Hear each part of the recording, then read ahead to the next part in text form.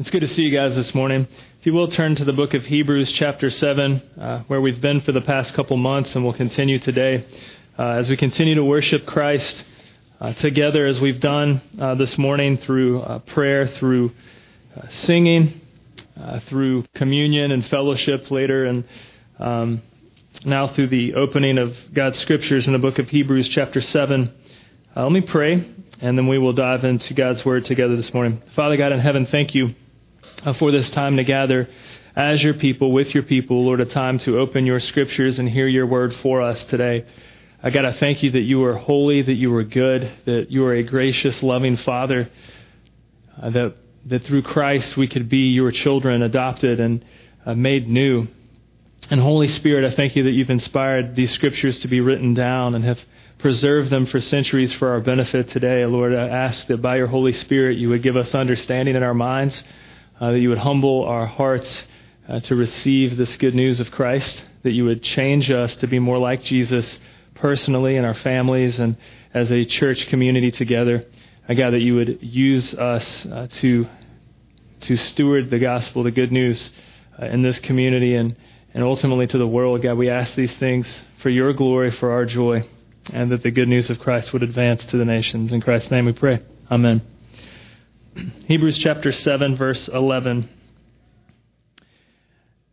Now if perfection had been made attainable through the Levitical priesthood, for under it the people received the law, what further need would there have been for another priest to arise after the order of Melchizedek, rather than the one named after the order of Aaron? For when there is a change in the priesthood, there is necessarily a change in the law as well. For the one of whom these things are spoken belonged to another tribe, from which no one has ever served at the altar.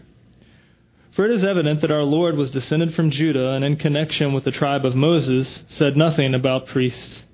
This becomes even more evident when another priest arises in the likeness of Melchizedek, who has become a priest, not on the basis of a legal requirement concerning bodily descent, but by the power of the indestructible life. For it is witnessed of him, you are a priest forever, after the order of Melchizedek. On the one hand, a former commandment is set aside because of its weakness and uselessness, for the law made nothing perfect. But on the other hand, a better hope is introduced, through which we draw near to God. And it was not without an oath. For those who formerly became priests were made such without an oath. But this one was made a priest with an oath by the one who said to him, "The Lord has sworn and will not change his mind. You are a priest forever." This makes Jesus the guarantor of a better covenant. The former priests were many in number because they were prevented by death from continuing in office, but he holds his priesthood permanently because he continues forever. Consequently, he is able to save to the uttermost those who draw near to God through him, since he always lives to make intercession for them. For it was indeed fitting that we should have such a high priest, holy, innocent, unstained, separated from sinners, and exalted above the heavens. He has no need, like those high priests, to offer sacrifices daily, first for his own sins, and then for the people, since he did this once for all when he offered up himself. For the law appoints men in their weakness as high priests, but the word of the oath, which came later than the law, appoints a son who has been made perfect forever. This is God's word. Friends, even the best thing you've ever done on your own needs to be atoned for. And the worst thing you've done is atoned for in Christ. The work of Christ is sufficient for us, for our lives, and for access to God. And this is good news for us. Jeffrey Dahmer is one of the most heinous criminals in U.S. history. Between 1978 and 1991, he murdered 17 people. And if you read about the details of his crimes, it's horrific and sickening. He was arrested, got the death penalty, and toward the end of his life, professed Christ. converting to Christianity. Apparently, one of the most heinous criminals in U.S. history, a twisted, sick man, became a Christian before he was executed. Mother Teresa of Calcutta, Catholic Nobel Peace Prize winner, is the model of someone who truly would give her life away for the needs of others. In fact, it's easy for us to compare someone, a good humanitarian, and say, wow, you're such a saint. I mean, you're like Mother Teresa, right? What do these two people have in common? What does Jeffrey Dahmer, a man who was twisted and did heinous crimes and imprisoned and executed for his crimes, and Mother Teresa, a Nobel Peace Prize winning saint, well, what do these two people have in common? Christ. Jesus.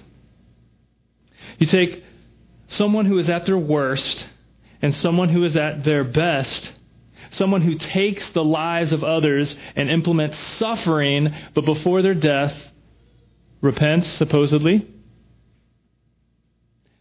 pleads before God for forgiveness. And then you have someone else who gives her life away for the needs of others. See, you and I are somewhere in the spectrum. You and I are somewhere between the worst of humanity and the best of humanity. And here's the stark reality, is that even the best thing you could possibly do ever in your life is still lacking something. It should not be discouraging to you. Say, hey, the best thing you've ever done still needs atonement. Still needs to be atoned for by a priest, by somebody. And it should be freeing to you to know that the worst thing you've ever done ever is, once and for all, atoned for in Christ. See, this should give us great freedom, some great reliance, great hope, and great faith in Jesus, because apart from Him, we will be at our utter worst. And apart from Him, even our utter best is no better than our worst. But in Christ, even our worst can be forgiven and redeemed, and we can be rescued. And this is such good news. As we've seen in the book of Hebrews over the past couple weeks that we've been studying this, we see how time and time again the author is laying before the people, the first century Christian church, who had many of whom had deep Jewish roots culturally and religiously. The author is writing out before them to say, hey, look, those traditions and culture, that's not bad. It's actually very, very good. It's so good, but even in its goodness, it's lacking something. The religious culture is good. The religious culture is noble. The religious culture has a purpose and a point. And that point is to draw us to Jesus. And there were those in the first century church that were saying, wait a second, we want to kind of revert back to our old traditions and old culture. We're not sure we want to move forward with this Jesus guy. Or maybe we'll tack Jesus onto these things. And the author is saying, no, Jesus is not one of many good priests. Jesus is the ultimate priest. Jesus is not one of many good rescuers. He is the ultimate rescuer. Jesus is not one of many good prophets. He is the ultimate prophet. And this changes everything. So we get to chapter 7.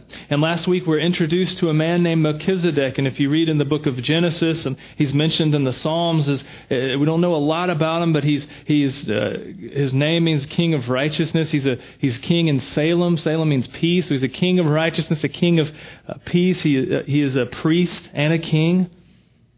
And he's kind of the archetype of being this great priest that God used in an amazing way in Abraham's life. Abraham, who was like the father of many nations, who's the great patriarch of the Jewish faith and the Christian faith as well. And we see that the story of Abraham coming to Melchizedek and submitting to him, understanding that he is a king and a priest who gives a peace and righteousness, points us to Jesus. And the author continues in chapter 7, where we are today, to show us that apart from Christ, even our best things are insufficient. But even our worst things are atoned for. we can see our Christless insufficiencies, both in our feeble, broken selfishness, but even in the good religious law. The author says this in verse 11. Now, if perfection had been attainable through the Levitical priesthood, for under it the people received the law, what further need would there have been for another priest to arise after the order of Melchizedek, rather than the one named after the order of Aaron? What he's saying here is, look, the Levitical priesthood, you can read in the first couple books of the Old Testament, Leviticus as well, particularly, about the structure that existed of religious life and religious culture for God's people. And the author is saying, look, if that was the end-all, be-all, there would never be a need for another priest later. There would never be a need for more and more priests. There would never be a need ultimately for Jesus. If that religious structure and if that a priestly status would have been the end all be all with the law, then what point would there have been for Jesus? There's something missing there. You see, verse 11 says this. Now, if perfection, that word perfection has a lot of meaning in the Bible. The word perfection can mean maturity. The word perfection can mean completeness. But in a specific context such as this, the word perfection means putting someone in the position where they can come or stand before God.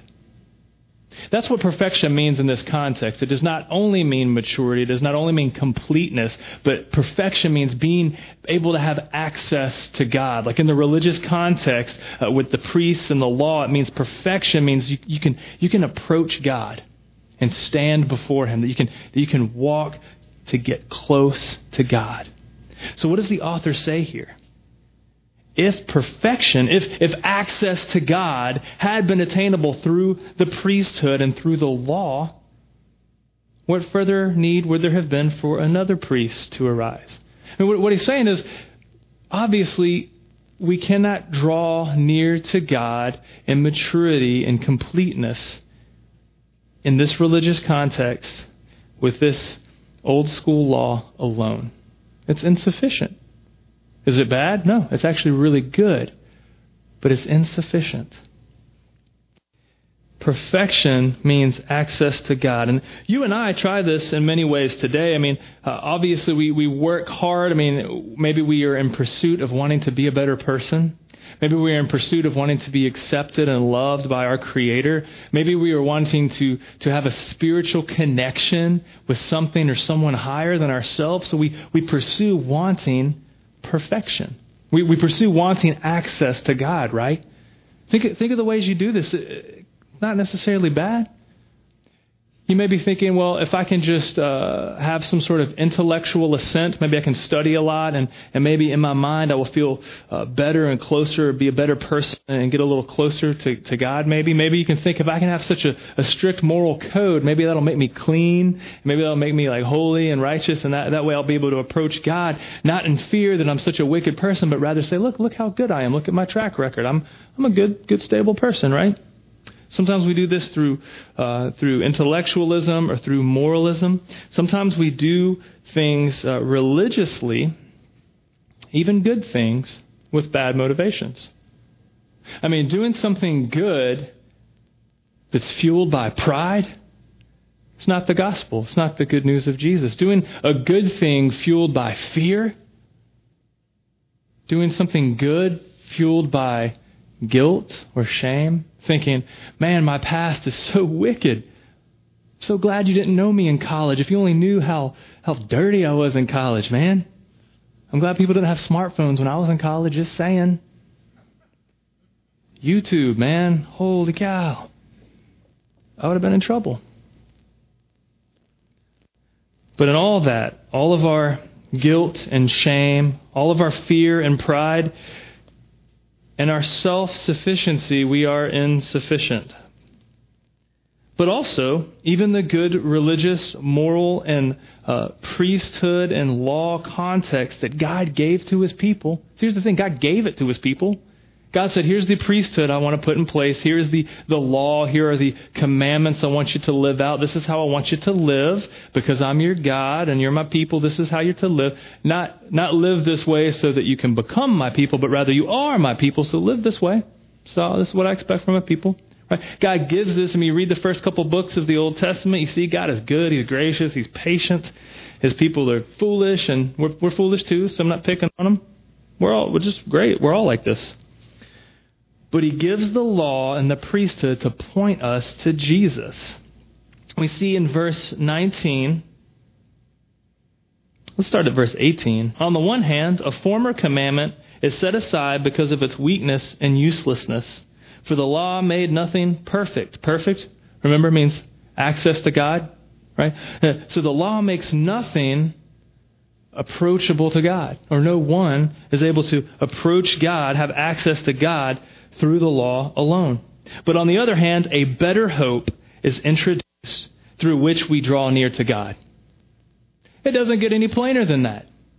If you want to have close access to God, you can't be a good moral person on your own. You can't be a smart theological nerd on your own. Love you. I'm one. Right? You can't do these things on your own thinking, if I know all of this, I'll get closer to God. If I do all of this, I'll get closer to God. If I don't do that, maybe I can get close to God. If I can maybe have this spiritual experience, maybe I'll be close to God. If we do all of those things in our own strength, apart from Jesus, even good religious, moral stuff, even taking the Bible and misapplying it does not give you access to God. That's the point. So, well, I do everything. There's a couple books that have been written over the couple years. Like one's called, I've not read them in their entirety, so I'm not going to pick on them. You can read them and let me know what you think. But one of them is like the year of living biblically. And another one's something about a year of biblical womanhood. Right? And I've glanced at these books and I've read reviews on them. I've read portions of them and I thought, you're missing the point. I mean, if you try to say, well, I'm going to live a year like a Levitical priest, and if that doesn't draw you to Jesus, the Bible says it's worthless, it's useless, right? It says a former commandment is set aside because of its weakness and uselessness. So I never want to be a church that says, come in here, and if you want to get close to God, you need to do X, Y, Z. And if you can do X, Y, and Z for 6 months and you show us you have a good, clean track record, maybe you can get close to Jesus. That's misusing the Bible. Right? That's misusing God's Word. God's Word says this in verse 18. On the one hand, a former commandment is set aside because of its weakness and uselessness, for the law made nothing perfect. But on the other hand, a better hope is introduced through which we draw near to God.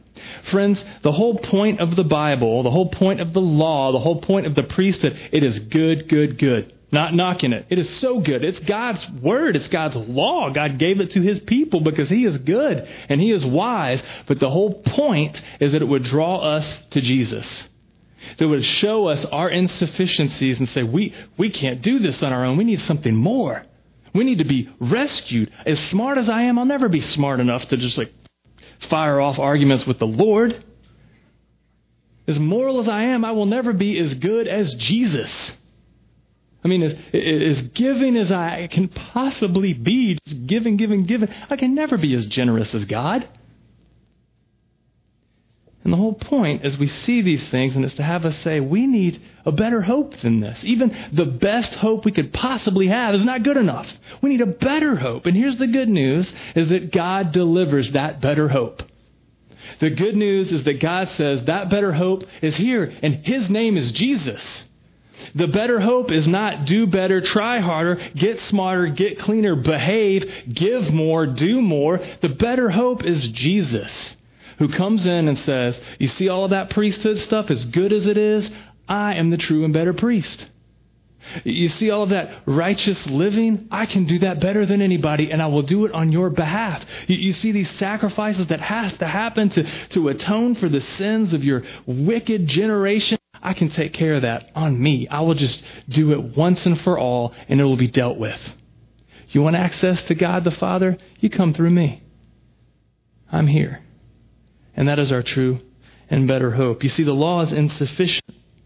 The law cannot atone for our sins. Hebrews 10:4 says, the law cannot impart life. Galatians 3:21 says, the law cannot give us a clear conscience for good living. Hebrews 9:9 says, but the law is not pointless. The law points us to Jesus. The law has a purpose. So when I say the law of God is not insufficient, that doesn't mean it's not bad. It just means it's incomplete. The whole point is that we'd expect more and ultimately trust Jesus. So I want to ask you this as we look at our Christless insufficiencies,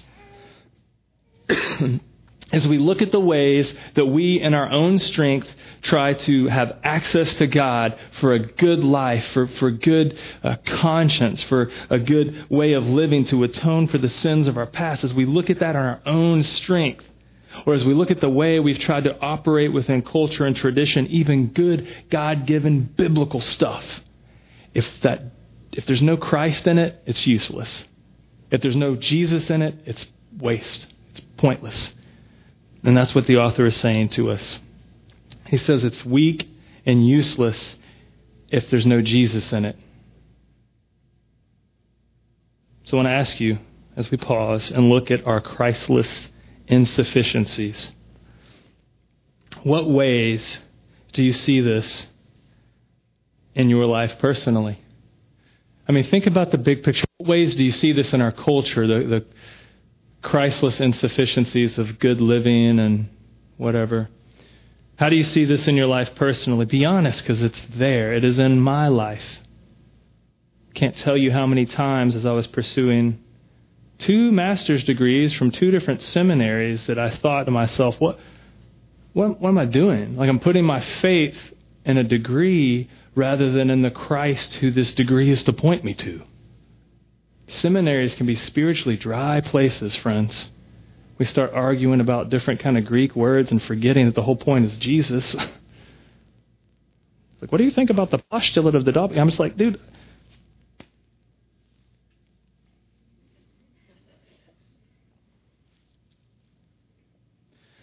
I went to this lunch one time at the seminary, and I was the one, we got to eat with like a famous theologian. And I sit down at the table, I'm wearing jeans and a polo shirt. This guy looks at me and was like, are you supposed to be here? Everybody was wearing like coat and tie. I was like, hey, can you pass the potatoes?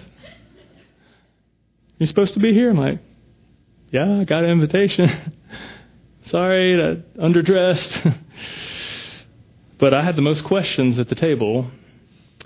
Because I was wanting to learn and whatever. I don't know what I'm talking about. So I want to ask you that. What ways do you experience Christless insufficiencies in your life? In what ways have you tried to atone for your own sin and guilt? In what ways have you said, man, I was so bad in college, let me do better in my 30s? Or if you're a local and you're still in college in your 30s, let me do better in my 40s.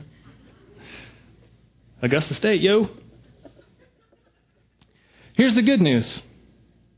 Although there are Christless insufficiencies in culture and tradition in our lives personally, the good news of the Bible that we see in the book of Hebrews is this, in verse 18 and 19. On the other hand, a better hope is introduced through which we draw near to God. Who is that better hope, people? Jesus. We are complete in Christ. Complete meaning not only mature, not only perfect, complete, but it means that the Christ's work is sufficient for us, that Christ's work on our behalf atones for sin, gives us life, gives us a good conscience for better living now, gives us access to God. And that is such good news for us. 1 Peter 2:24 says this, He himself bore our sins in his body on the tree that we might die to sin and live to righteousness. By his wounds you have been healed. Friends, the good news of the gospel is you have been healed of your sin and guilt and past in Jesus. Not your doing, not culture, not tradition. In Christ you were loved by God. In Christ you were forgiven by God. Whether it's something you did 10 years ago or something you did last night, God loves you in Christ. It's good news. It's great news. We are complete in Christ. We are made perfect. We have access to God the Father. You don't have to clean yourself up to come to God. You cling to Jesus, your hope, and say, man, I'm filthy. Jesus, help me. I want to get to God, but I can't because I'm gross, man. I mean, I look all nice on the outside, but you have no idea what's going on in here or in here. God, help me. God says, here's Jesus. He's your hope. Right? He atones for our sins. We have been healed by Christ. We're complete in Christ because He gives us life. Jesus Himself says this in John 11. Jesus said to her, I am the resurrection and the life. Whoever believes in me, though he die, yet shall he live. And everyone who lives and believes in me shall never die. Do you believe this? Jesus asked that question. Do you believe this? Belief meaning not only intellectual understanding, but relational trust. Do you relationally trust Jesus that He will give you life, both now and for eternity? We are complete in Christ. We are perfect in Christ. We are brought to maturity. We have access to God in Christ because He gives us life, atonement for sin. He gives us a clear conscience here and now. How many of you guys guilt is such a motivator, isn't it? You're just like, oh man, I feel so bad. Forgot to call my mom yesterday. Guess I need to go over there today and bring her flowers and mow her grass and all that kind of stuff. Yeah, that happened to you? Just me. Oh boy. That was a true story once. Sometimes we're motivated by guilt because we forget something or do something foolish, even if it's not meant to be bad. We feel so guilty. We're like, oh man, I got to make up for this. And we have just like heavy consciences. But here's the good news. In Christ, since He gives us access to God, we don't have to have a heavy conscience. As Hebrews 9:13 and 14 says, for if the blood of goats and bulls, the sprinkling of defiled persons with the ashes of a heifer, it's talking about it's not common language, right? It's ashes of a heifer. It's talking about the sacrificial system that existed in the day. They would sacrifice animals to not only atone for personal sin, but cultural sin of like a whole village. It says, look, if those things sanctify, that means to make holy for the purification of the flesh, how much more will the blood of Christ, who through the eternal Spirit offered Himself without blemish to God, purify our conscience from dead works to serve the living God? It's a huge passage. We're going to get there in a couple weeks, and we'll preach that whole thing again, so I won't preach it now. But I'll just say this, that in Christ, you're not motivated by guilt, fear, or shame. You are motivated to new life, to living works, to serve God because He has made you clean and holy. The good news is we have access to God the Father through Christ, as Jesus said Himself in John 14, I am the way and the truth and the life. Let me say that again. I am the way. I am the truth. I am the life. No one comes to the Father except through me. If you had known me, you would have known my Father also. From now on, you do know Him and have seen Him. See, friends, apart from Christ, our best thing and our worst thing are both worthless and useless. And when you're at your worst and you're at your best, apart from Jesus, it's the same thing. If Mother Teresa didn't know Jesus, she's no better than Jeffrey Dahmer in that regard. If Jeffrey Dahmer knows Jesus, that puts him up on par with Mother Teresa to approach the throne of God. Like I said, I don't know his mind, but if he became a Christian like he said he did, if he trusted Jesus to forgive his wicked, nasty, perverse sins, if God could forgive that guy, He could forgive you. Right? Right? Believe it. Jesus said it. Do you believe this? Whoever believes in me, though he die, yet shall he live. And everyone who lives and believes in me shall never die. Do you believe this? That's my hope and plea for everyone in this room, because I think we don't. I think half of us will walk out of this room tonight and we'll go to a Super Bowl party and we'll start dropping F-bombs and throwing popcorn because the Broncos aren't winning.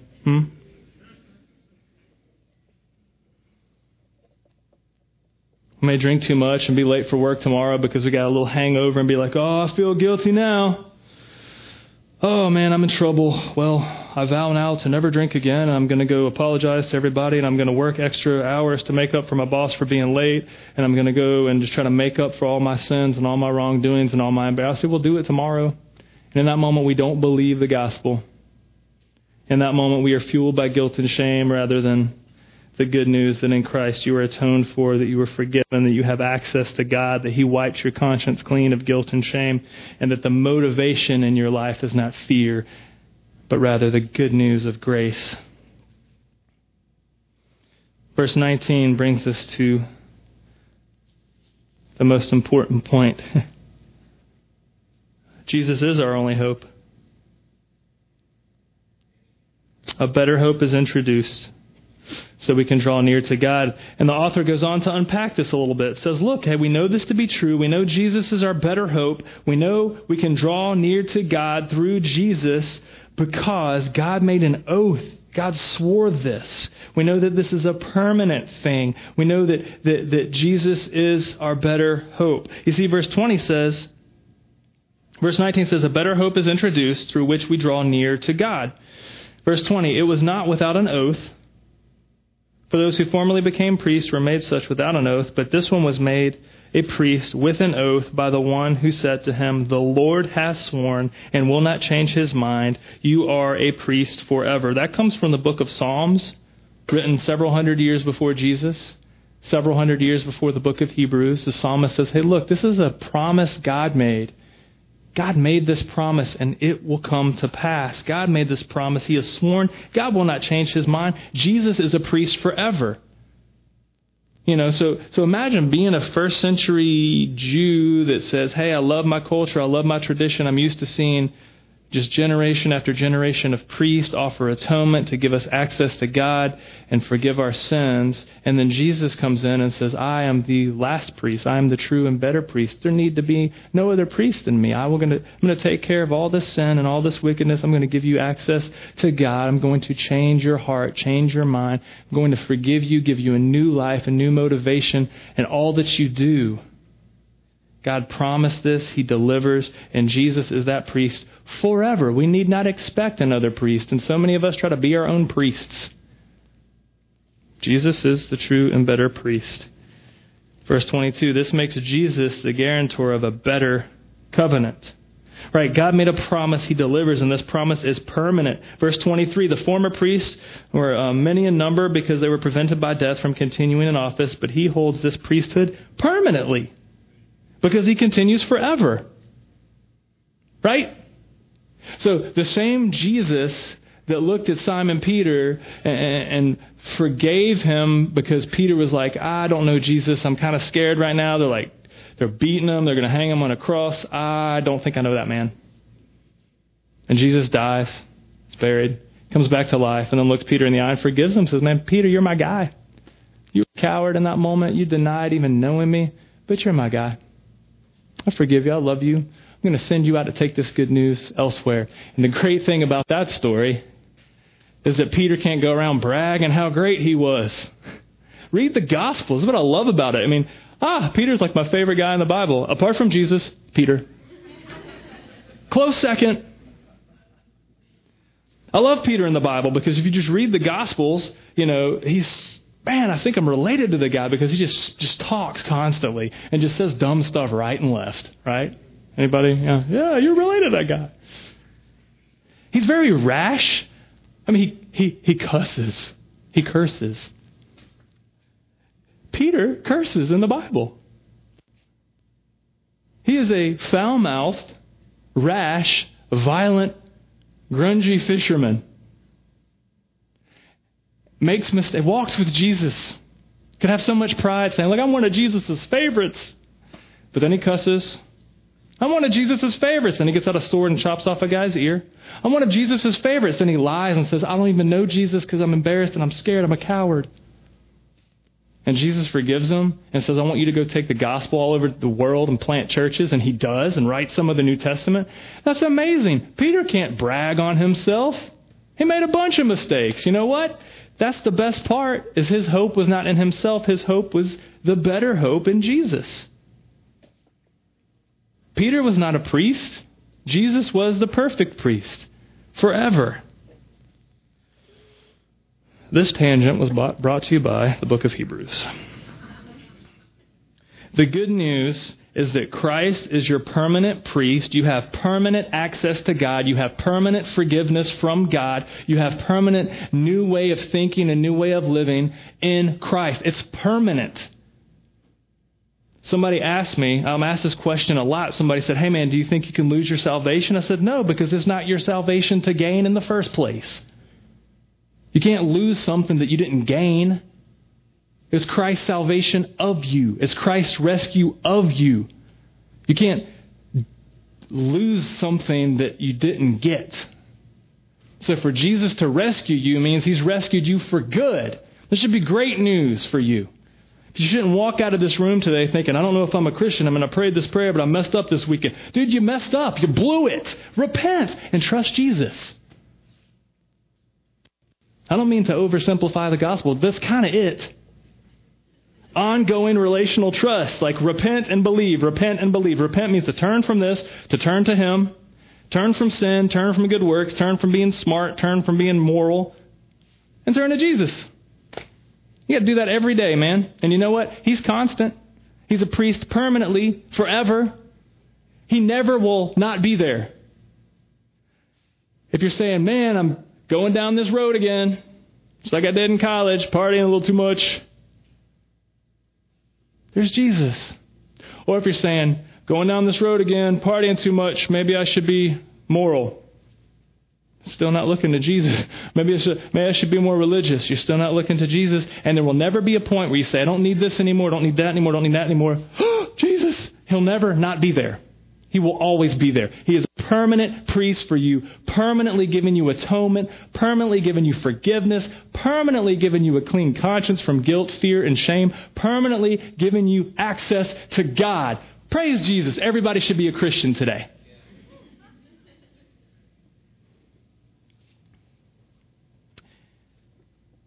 Verse 26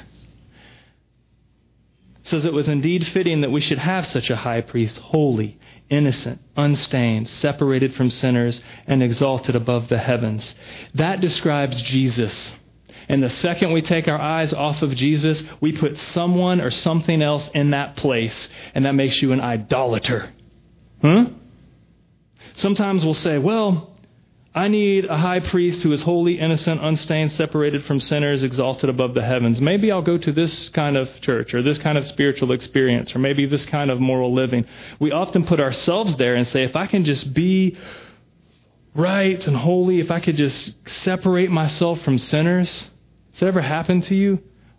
Almost everybody in the South has a spiritual experience, myself included, where you say, I want to get close to God, so let me burn all my records. Let me get rid of the secular music. Let me stop going to that particular coffee shop or that particular whatever hangout place because I don't want to be around. And we try to, and what we're doing is we're thinking we're separating ourselves from sinners because that's just what we should do.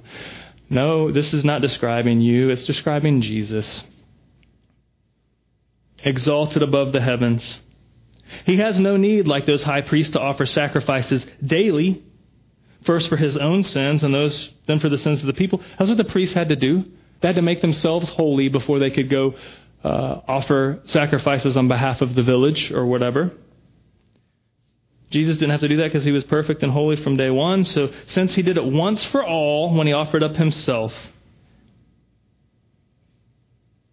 such good news. Jesus the Son has been made perfect forever. In Christ, we have total access to God. And I want you to hear that. And I want you to hear this. Since Jesus is the perfect priest and He is always there for you, you always have atonement from sin in Christ alone. The only way you'll ever have forgiveness from sin is in Christ, period. You can't ever get rid of your wicked sin. You can't ever get rid of your brokenness. You can't ever heal yourself or fix yourself or clean yourself. You never, ever, ever be able to do that. Ever. Ever. I'm sorry to tell you that, but it's the truth.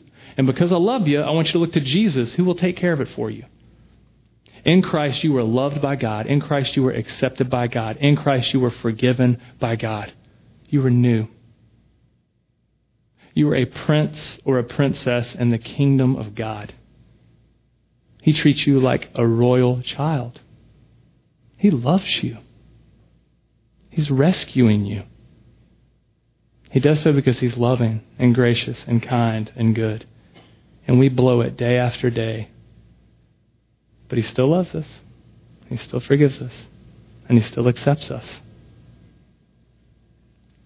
And if you're here today, I want to ask you this. I mean, if we've said the best thing, even the best thing you've ever done needs to be atoned for because it's insufficient. And even the worst thing you've done has been atoned for in Christ.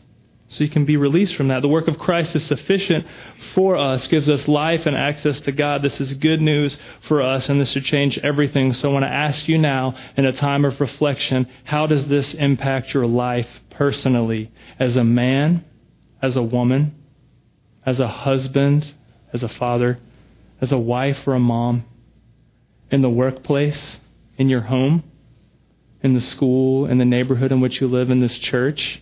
How does this change things for you?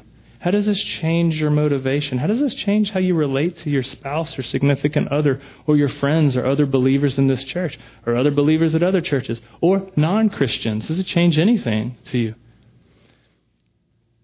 And if you're not a Christian, I want you to know this. And this is for Christians too. It's a great quote from a pastor and author in New York. Tim Keller says this: strong faith in a weak object fails. But even weak faith in a strong object succeeds. So if you're here today and you're saying, man, I'm such a person of faith. And if your faith is in yourself, or in your resume, or your track record, or your tradition, or culture, or family, or anything, you can have such strong faith, but if it's in something that's insufficient, it will fail you. But if you're here today and you're saying, Jeremy, I want to know Jesus, and I want to figure out God here, and I want to know how to relate to the Father and the Creator of the universe, I want to do that. I don't really understand. Help me out here. Even that weak faith in someone as strong and perfect and eternal as Jesus succeeds. So that's good news. So wherever you are on the spectrum, no matter how wicked you think you may be, or maybe you actually are, or maybe how good you think you may be, or maybe you're actually that good, those things are insufficient. Wherever you are in that spectrum, trust Jesus. Have weak faith in a strong Savior. And that will change everything for you, for us, for this church, for this city. It's good news. Let me pray. Father God in heaven, thank you for this morning. I got a time to open your Bible, your scriptures. God, your word can be complicated at times for us to understand. Your word can be like wading in an ocean. God, just so rich, so deep, so multifaceted and beautiful. And God, just having a few minutes a week to gather is so hard. But Lord, I pray that you would give us glimpses of your grace as we look at your word, that you would give us glimpses of your goodness, that you would give us just drops of your sweet truth. And God, that even us whether we are veteran Christians or whether we are not Christians at all, Lord, if we're here just as seekers and doubters and skeptics, God, if we're here and we're hurting, or if we're here and we're feeling joyful no matter what our mindset or faith background or anything, God, I thank you that you've brought us here. And God, I pray that you would give us each just a drop even of some weak faith, some weak relational trust in you, God, that we would see you as perfect and complete and right and strong and powerful and unmoving and eternal. And God, that the shifting things of this world, including our culture and our whims and our mind and our emotions and even our social status, no matter what it is, God, that we would not put strong faith in those weak things, but rather we would have even just weak faith in you who is strong. I thank you that you are a good and loving Father, that you love your children. God, I thank you that Jesus, you are a true and better priest for us. God, I pray that this truth would be made real in our minds, would be made real in our hearts. God, that you would make it real in our lives. Help us to know this truth. Help us to experience this truth. God, even help us to feel this truth. God, I know even now we are having to fight the lies that we are not good enough, that we are too dirty, that we are too wrong, that we have too bad of a past. Or God, that we're fighting the lie that, oh, we are good enough. Look how right and good we are. God, I pray that those lies, both of those kind of lies, would be just demolished with the gospel, with the good news that only in you, Jesus, do we have access to God the Father, that only in you, Jesus, are we totally and permanently forever forgiven and atoned for from any sin and wickedness and dirtiness and brokenness. And God, that you heal us in Christ. And God, I pray that we would constantly repent, that we would turn away from sin and wickedness, that we would turn away from our prideful, intellectual, moral religiosity. God, that we would turn away from those things and humbly cling to you, Jesus, our only hope, our true and better hope, our good hope, our perfect high priest. Jesus, rescue your people, please. Rescue me, rescue my family, rescue this church, rescue us, we pray, and we thank you, God, for your glory and our joy. Amen.